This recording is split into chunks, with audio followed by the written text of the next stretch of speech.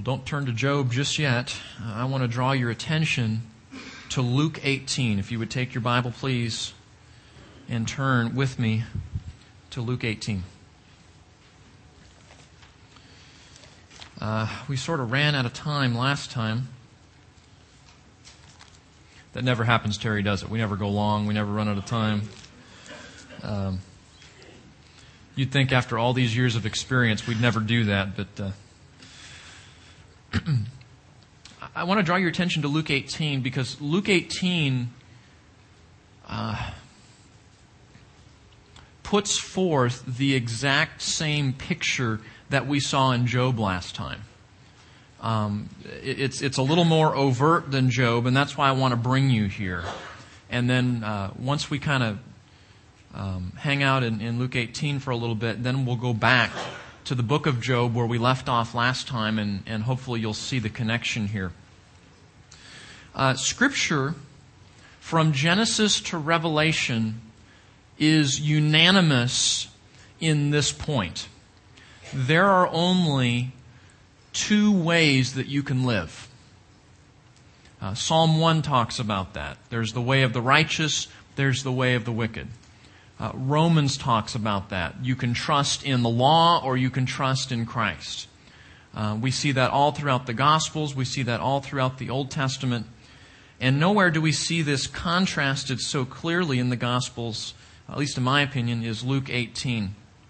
And again, I want to connect this back to where we're at Job. But let's just wander through this together. Luke chapter 18, verse 9.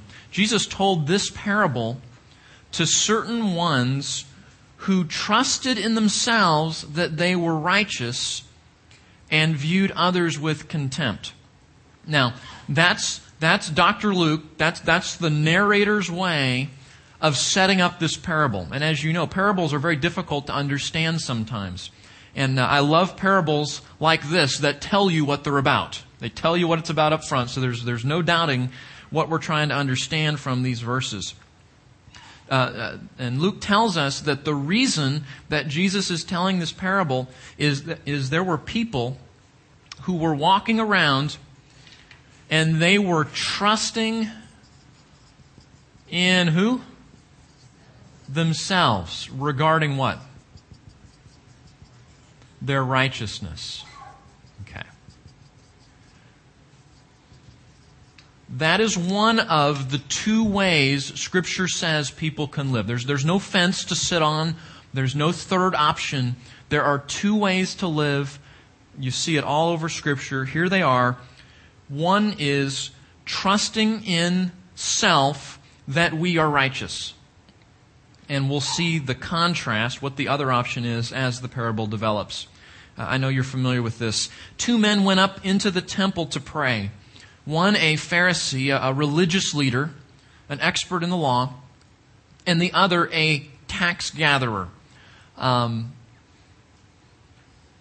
Often Gentiles, but some of the really, really, really desperate Jews would go to be employed by Rome as a tax collector.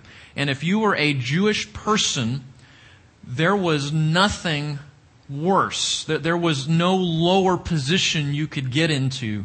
The scum of the earth, as it were, in Jesus' day would be if you were a Jew and a tax collector. Because you were basically a traitor.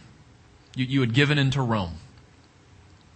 So, on the one hand, you have who everybody in Judaism looked to as the righteous religious person. This is the model. And then you've got the lowest person you can get to in Jewish society. That's a Jew who sold himself to Rome as a tax collector. And also, as you know, tax collectors were not just tax collectors. The way they actually made their money was by adding to what Rome actually collected as taxes. They would add to that their own commissions. So they were essentially stealing from the people. Jesus said these two men went up to the temple to pray. Verse 11, the Pharisee stood and was praying thus to himself, God, I thank you that I am not like other people. I am not like swindlers, unjust, adulterers, or even like this tax gatherer. I fast twice a week, and I pay tithes of all that I get. Now tell me, what do you see in those verses? What do you see in this man's heart? Yes, he's stuck in the first person, isn't he?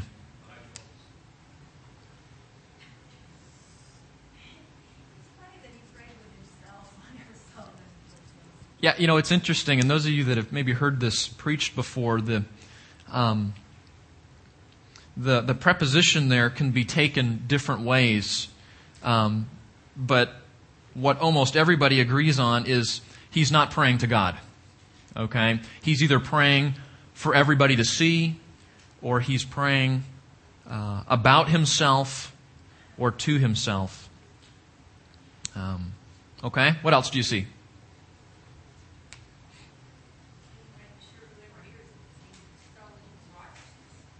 Say that again? He's making sure that whoever he's praying to or whoever hears him, that hear him extolling. Okay. Oh, he's extolling his righteousness. Okay, sure. He's extolling his righteousness. Very good. Okay. What else do you see? Tony? Okay, we see a lot of pride here. Sure. What else? Okay, comparison to others. Someone else? I saw a hand go up there. Okay. Self-righteous people always have a list. Right? Because you got to have something to point to. You got to have some evidence. What's the evidence? I fast twice a week. I pay tithes of all that I get. Fasting twice a week exceeded the requirement of the law, so he's saying, look, I'm doing more than the law requires. Okay? And Jesus tells us the heart of the matter. This is his heart, and this is how that gets manifested. When you're trusting in yourself, you'll have a focus on yourself. You'll tend to extol the things in your life that you think are commendable. There's obvious pride there. You'll compare yourself to... why does self-righteousness and comparing yourself to others go together? Yeah, because how I feel better about me is just find somebody who's not doing as well as I am. Right?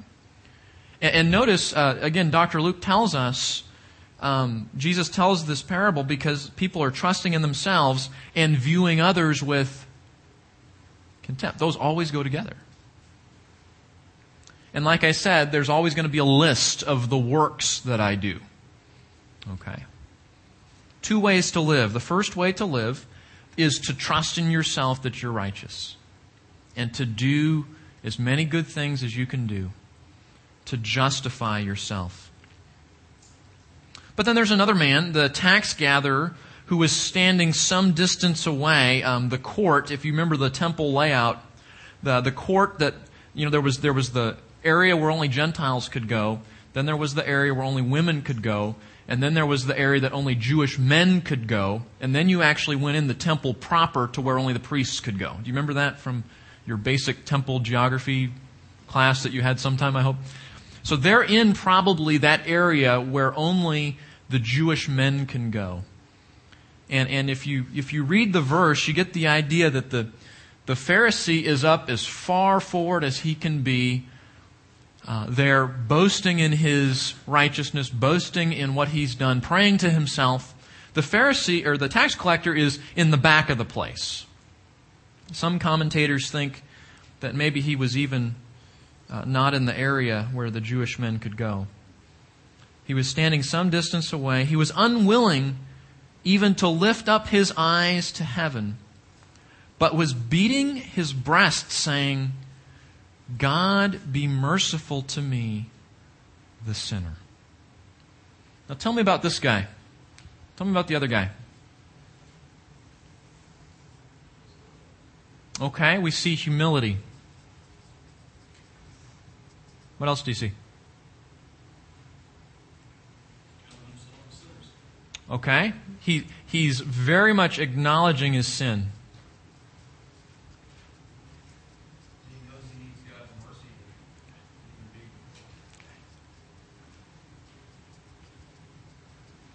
And I agree with that.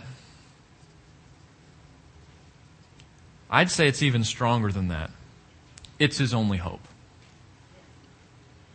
His only hope is if God would be merciful to him. You think about people that are hopeless, people like Ron who commit suicide, or people that do all this. They have no hope. And what this is saying is, that's true. We don't have any hope. Our only hope is if God will take us back. If God will somehow intervene and remove our guilt and remove our sin and reconcile us to himself. That's our only hope. We've got, and that's part of the point here. This doesn't do anything. Saying that I'm better than the next person is like, I don't know, you're both on the same ship and you're sinking and you're all going to die, and you're saying, well, at least I'm better than that guy. Okay, you're both going to die. And he cries out. You see the humility. He wouldn't even lift his eyes to heaven. He's focused on himself, but in light of his sin, not in light of his righteousness.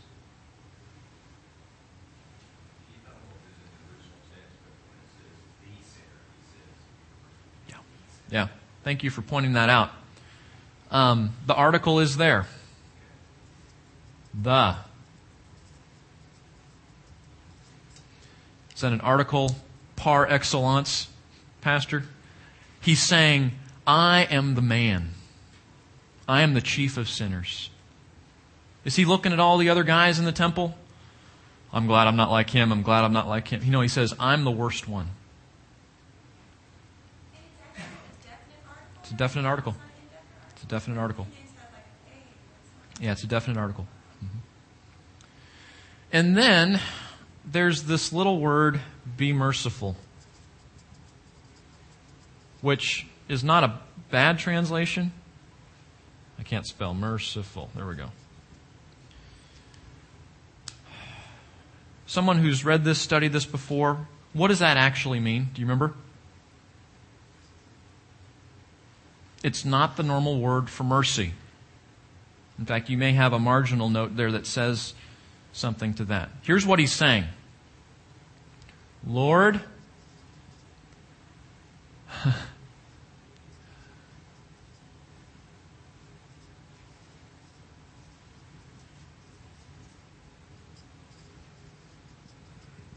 be propitious to me. Which you can see, maybe that's probably I didn't translate. You go, what does that mean? What's propitiation? Satisfaction of what? Okay. Someone else? What's propitiation? It's satisfaction.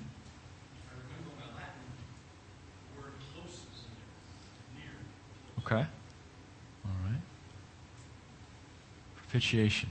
Theology 101, guys. We got to get this. Propitiation is a sacrifice that satisfies the wrath of God because of sin, so it doesn't fall on me.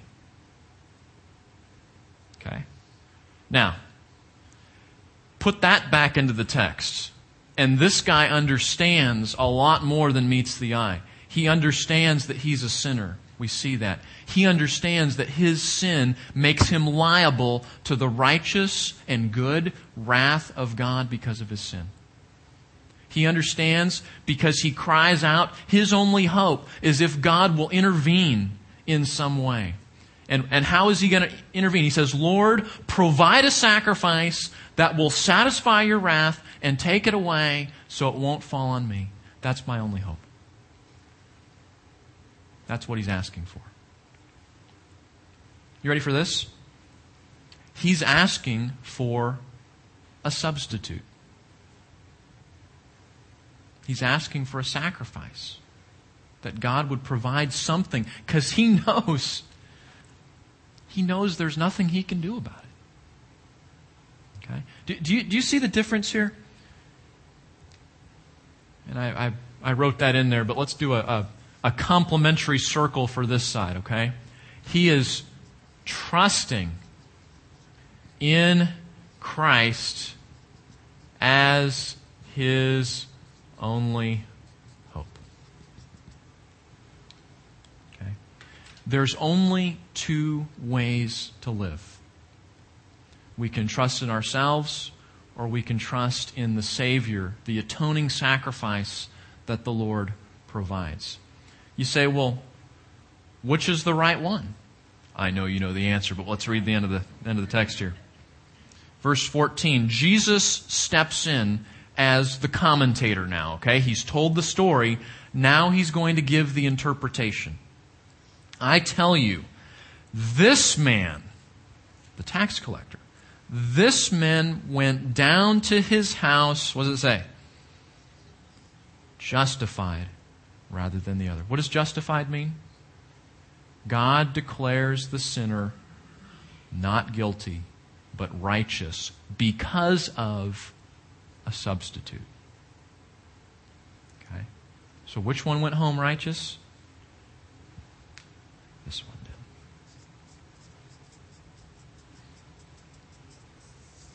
did. Okay? Mark it, underline it, highlight it, star it, circle it. There are only two ways to live. There's only two things you can trust in.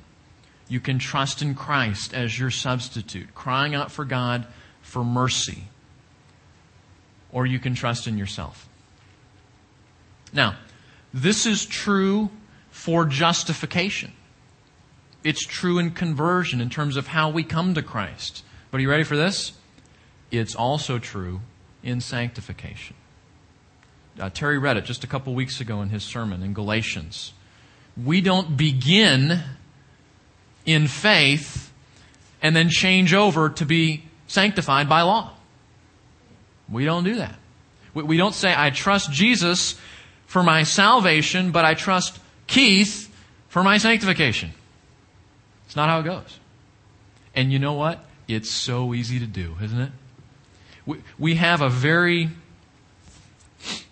I don't know. You ever driven a car on bald tires?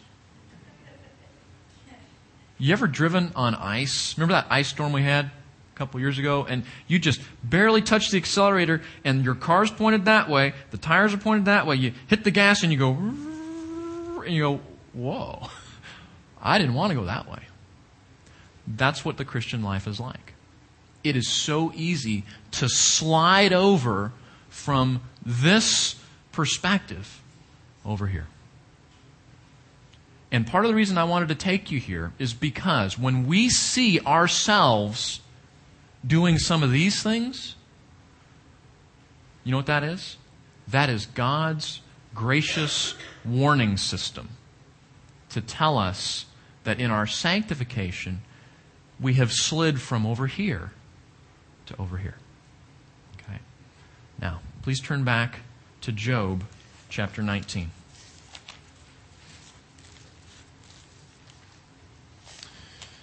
Why are we doing all this? Because our friend, Mr. Job, is in this very same place. He is in this very same place. Let me develop this for you from last time. By the way, I don't think any of that was in your notes. That's for free. Look at Job chapter 19. This is where we left off last time, verse 25. He says, "And as for me, I know that my Redeemer lives, and at the last he will take his stand on the earth. Even after my skin is destroyed, yet from my flesh I shall see God." Okay, now if you weren't here last time, let's review a little bit where we were. What does this mean? Well, the word Redeemer, as we talked about last time, is a technical phrase in the Old Testament. It's a technical term and title. Redeemer refers to a person responsible for aiding extended family members who are in danger. And we saw several different spheres where that happens. In the case of someone being bought into slavery, someone who owed a great debt, someone who had been unjustly killed and there needed to be justice served in that, or in the case that we're probably most familiar with, in the case of someone being a widow and being redeemed, so to speak, as was the case with Ruth and Boaz. Job is going to designate God as his Redeemer. Job says God is the one to plead his case. And this is very important. When we think about Redeemer, in the New Testament, Redeemer almost always kind of settles on this definition right here. Someone to redeem me from slavery. The metaphor of redemption in the New Testament almost always means someone who will free me from bondage to slavery. And in the context of salvation, sin is the taskmaster, right? I am in bondage to sin. Christ comes and redeems me from the sin. He breaks the power of canceled sin. He sets the prisoner free, as the hymn goes, right? And that's what it's cluing in on here. Which is why we can be prone to misunderstand what it means here in Job. The Scriptures don't always talk about redemption being a freedom from slavery, but all these other contexts. In the context of Job, it's a legal term. A redeemer is somebody to intervene in a legal situation. You say, well, what does that look like? Well, before we do that, we'll talk about living. Living just emphasizes that even if he should die, his Redeemer will survive him and be able to restore his honor. This is all review from last time, okay? At the last refers to the day when God will vindicate Job and bring his case to a close. So how does this work? Redeemer is really someone who comes to give the definitive evidence in a court case. Okay, so you've got a court case, trying to figure out if the person is guilty or not, and all of a sudden they call a new witness, and the witness comes in, and the witness gives that evidence, and that evidence determines the whole case. It's the basis of the outcome of the case. What Job is saying is, God is going to be that person to come and give that final evidence that will vindicate me and show me to be innocent in the court. Take his stand, again, is the context of legal testimony in court. On the earth either refers to God appearing in the dust, which is the literal translation, or more generally just coming to the earth. After my skin is destroyed, remember we talked about that? The word destroyed, it sounds like he's dead. That's not what it means.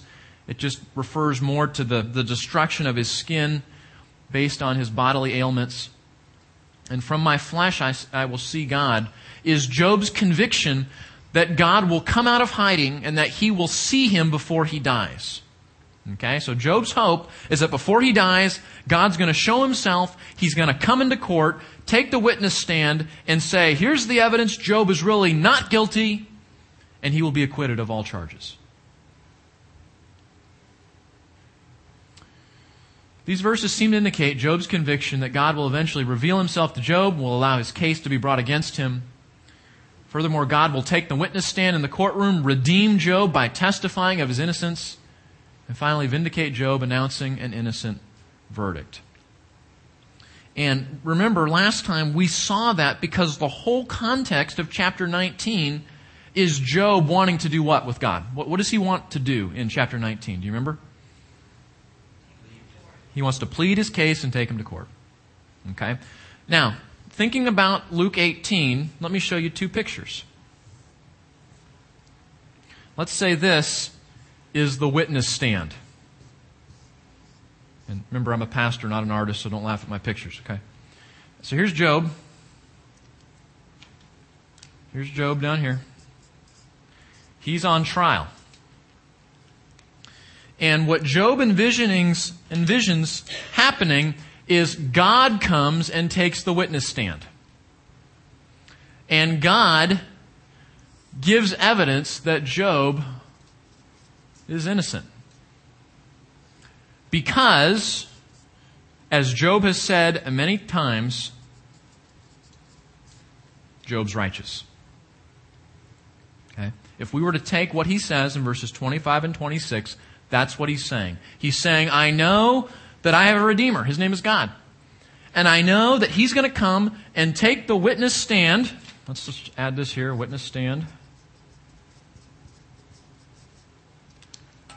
And because I'm righteous, God is going to finally appear, take the witness stand, give evidence that announce that I'm really innocent, and then I will be free and acquitted. Okay? You remember that? That's what he's saying. Now, what do you think about that? I know that's probably not what you thought the verse meant. That's okay. That's okay. There's lots of verses in Scripture where that happens. Now that you understand what it means, what do you think about that? He's like the Pharisee in that situation. Okay. He's like the Pharisee because he's depending on his own righteousness. What else do you think? David.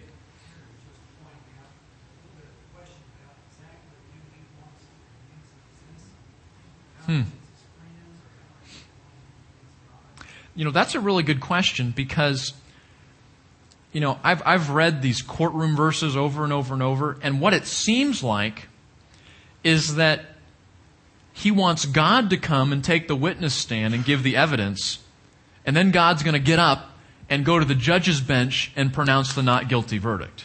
That's what it seems like. Now, obviously, the friends are there in the audience, and he wants to show them who's right and who's wrong too. But most of the time, I think the emphasis is on being acquitted by God. You know, I think surely you can see other cases where he wants to show the friends as well, but ultimately it's going to be the Lord. Somebody else, what do you think about this? Is this a model to follow?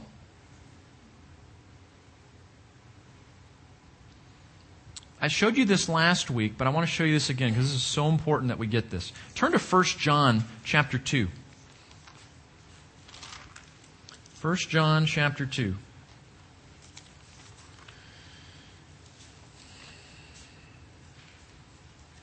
I told you that this word, Redeemer, can mean many different things.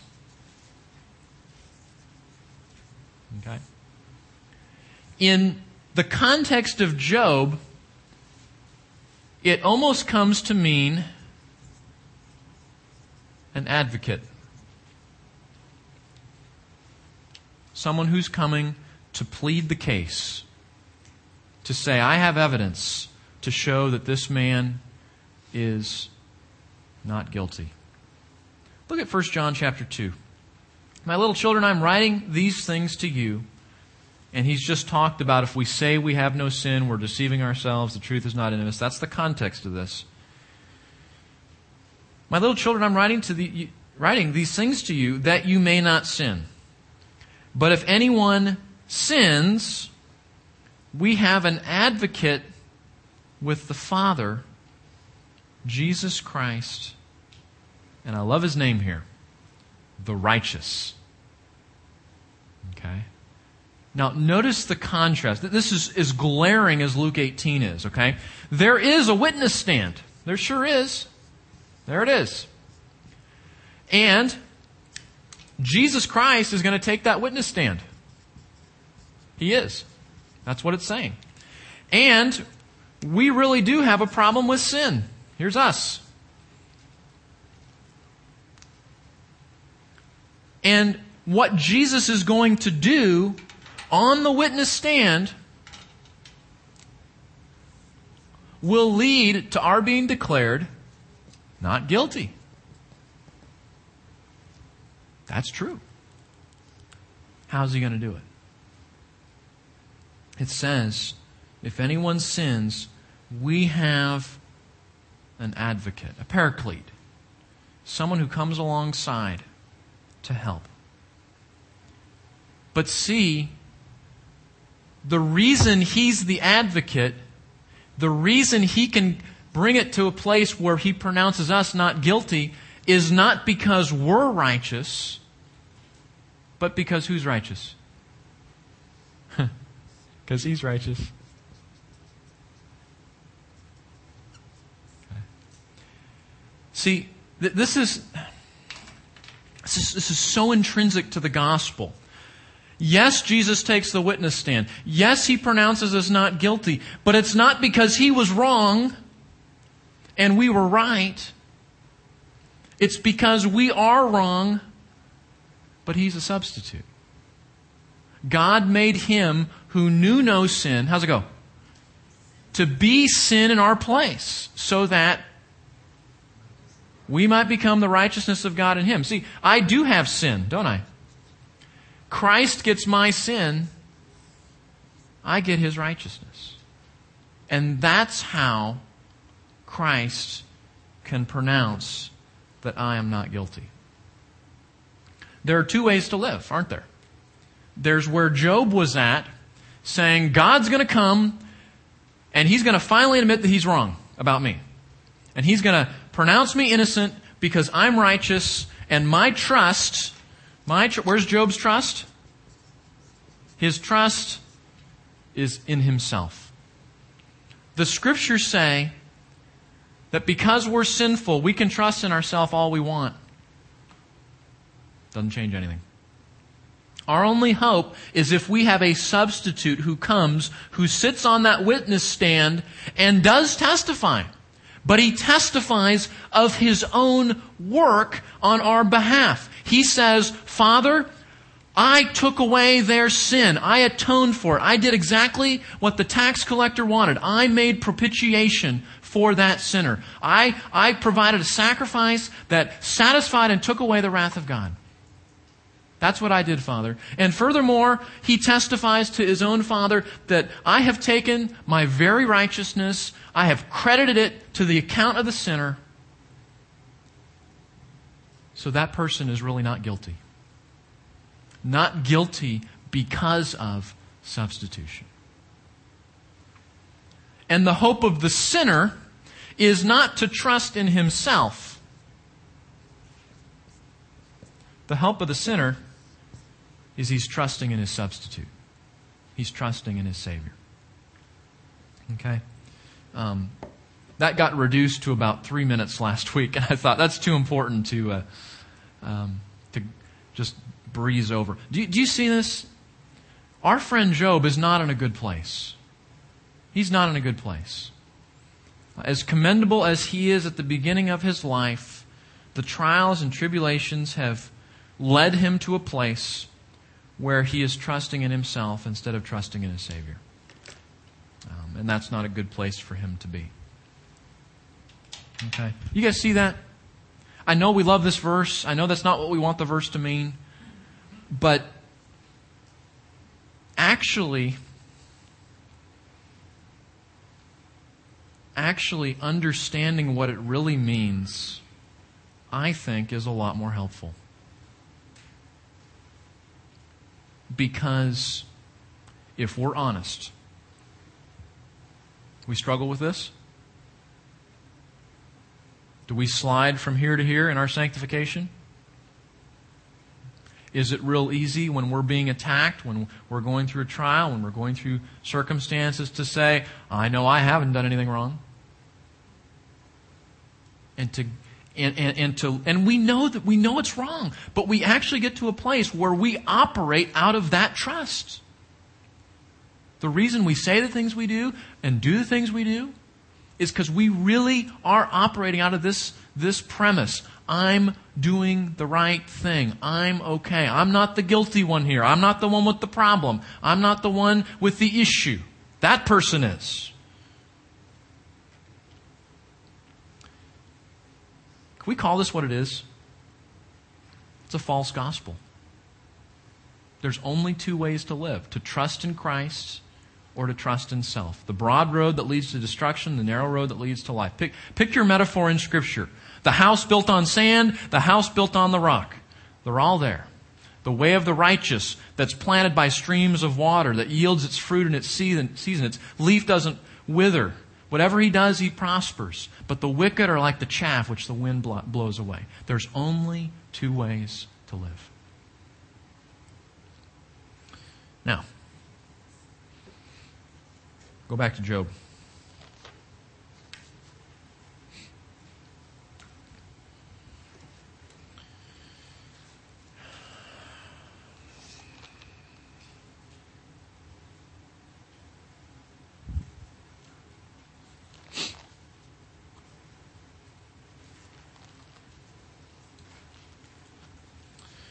Chapter 21 ends Zophar gives his last speech. Job responds.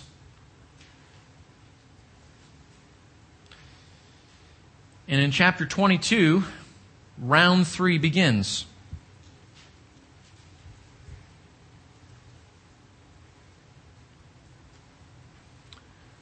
And this is very interesting. Like round 2, in round 3, what we're really interested in is what are the new things that we see. We see all the same things in round 1 and round 2. Look at chapter 22 as Eliphaz starts in on his third and final speech. Then Eliphaz the Temanite responded, "Can a vigorous man be of use to God, or a wise man be useful to himself? Is there any pleasure to the Almighty if you are righteous? Or profit if you make your ways perfect? Is it because of your reverence that He reproves you, that He enters into judgment against you?" Do you hear the sarcasm there? Is it because you're so reverent, Job, that He's reproving you? Is it all this your godliness that He's entering into judgment against you? And here it is again. Is not your wickedness great and your iniquities without end? Can you imagine? Can you imagine going down to Harris Hospital, finding somebody in the ICU whose skin is falling off, whose eyes are swollen shut, who has infections all over his body, who's in constant, continual pain, going up to that person, sticking your finger in their nose and saying, "Is not your wickedness great and your iniquities without end?" It's exactly what he's doing to his friend. Now, there's a time, there's a time even with suffering people to talk to them about their sin. But I think we can see that Eliphaz is not in the frame of spirit that he needs to be in to have a conversation like that. And then he's going to do, and I want you to see this, he's going to do something that we have not seen him do yet. Okay? He is going to start to speculate regarding Job's sin. Job doesn't want to admit it. Job's in denial. Well, maybe if I give him some possibilities, that'll help him to come clean on this. Now, listen to this. This is crazy. Listen to this. Verse 6. You have taken pledges of your brothers without cause, and stripped men naked, taken their clothes. To the weary you've given no water to drink. From the hungry you have withheld bread. The earth belongs to mighty man, and the honorable man dwells in it. But you have sent widows away empty. And the strength of orphans has been crushed by you. Therefore snares surround you. Sudden dread terrifies you. Or darkness so that you cannot see. And an abundance of water covers you. Whoa.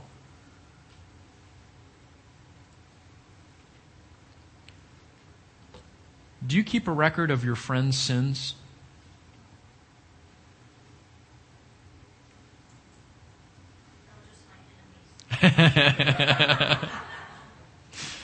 Well, and maybe these guys qualify as his enemies now. Do you see what he just did? They've gone from accusing him of sin to accusing his children of sinning, to flat out calling him a liar, to going round and round and round and round and round. Great wickedness, great sin, great iniquity. Now they're giving him lists. Well, Job, I've seen it. You haven't taken care of widows like you should have. You haven't taken care of orphans like you should. I know some people that were hungry and thirsty that you didn't take care of. What is this?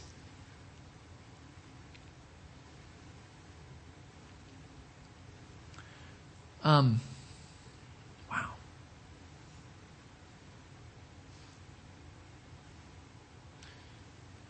It's amazing. You know, Proverbs says,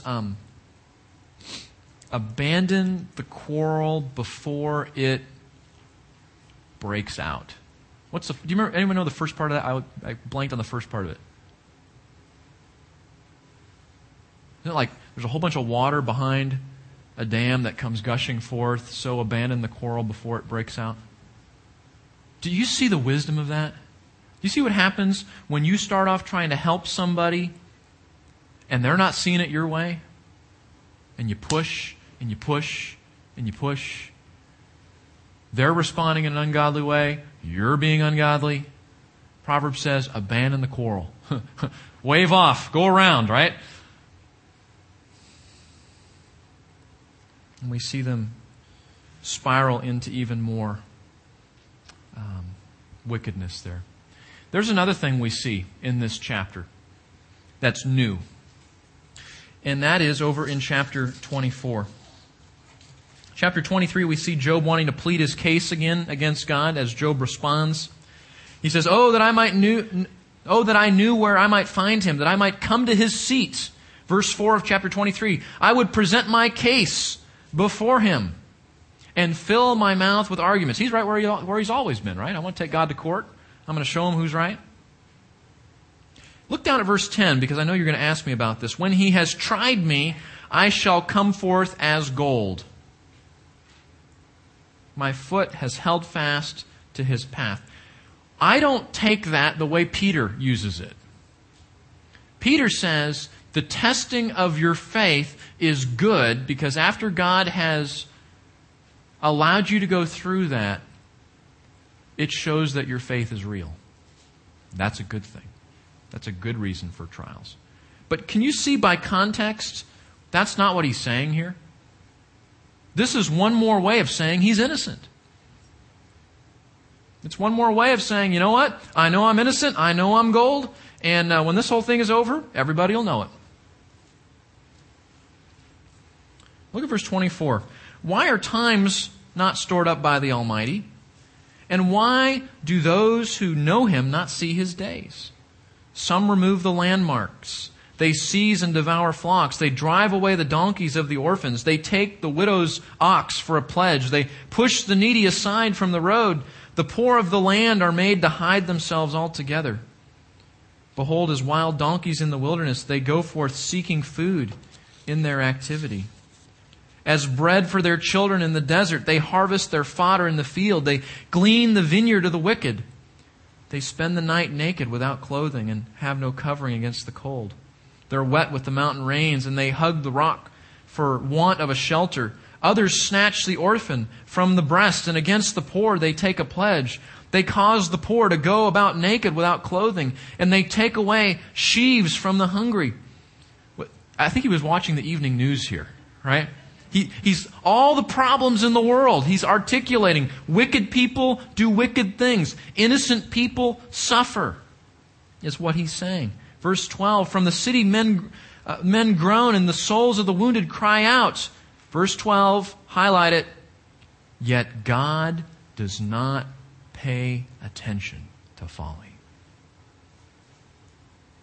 Job says, I watched the news last night. I see a couple of things. The wicked get away with wickedness every day. Innocent people, like orphans and widows, they starve, they go without houses, they go without shelter, people take advantage of them, and God doesn't care.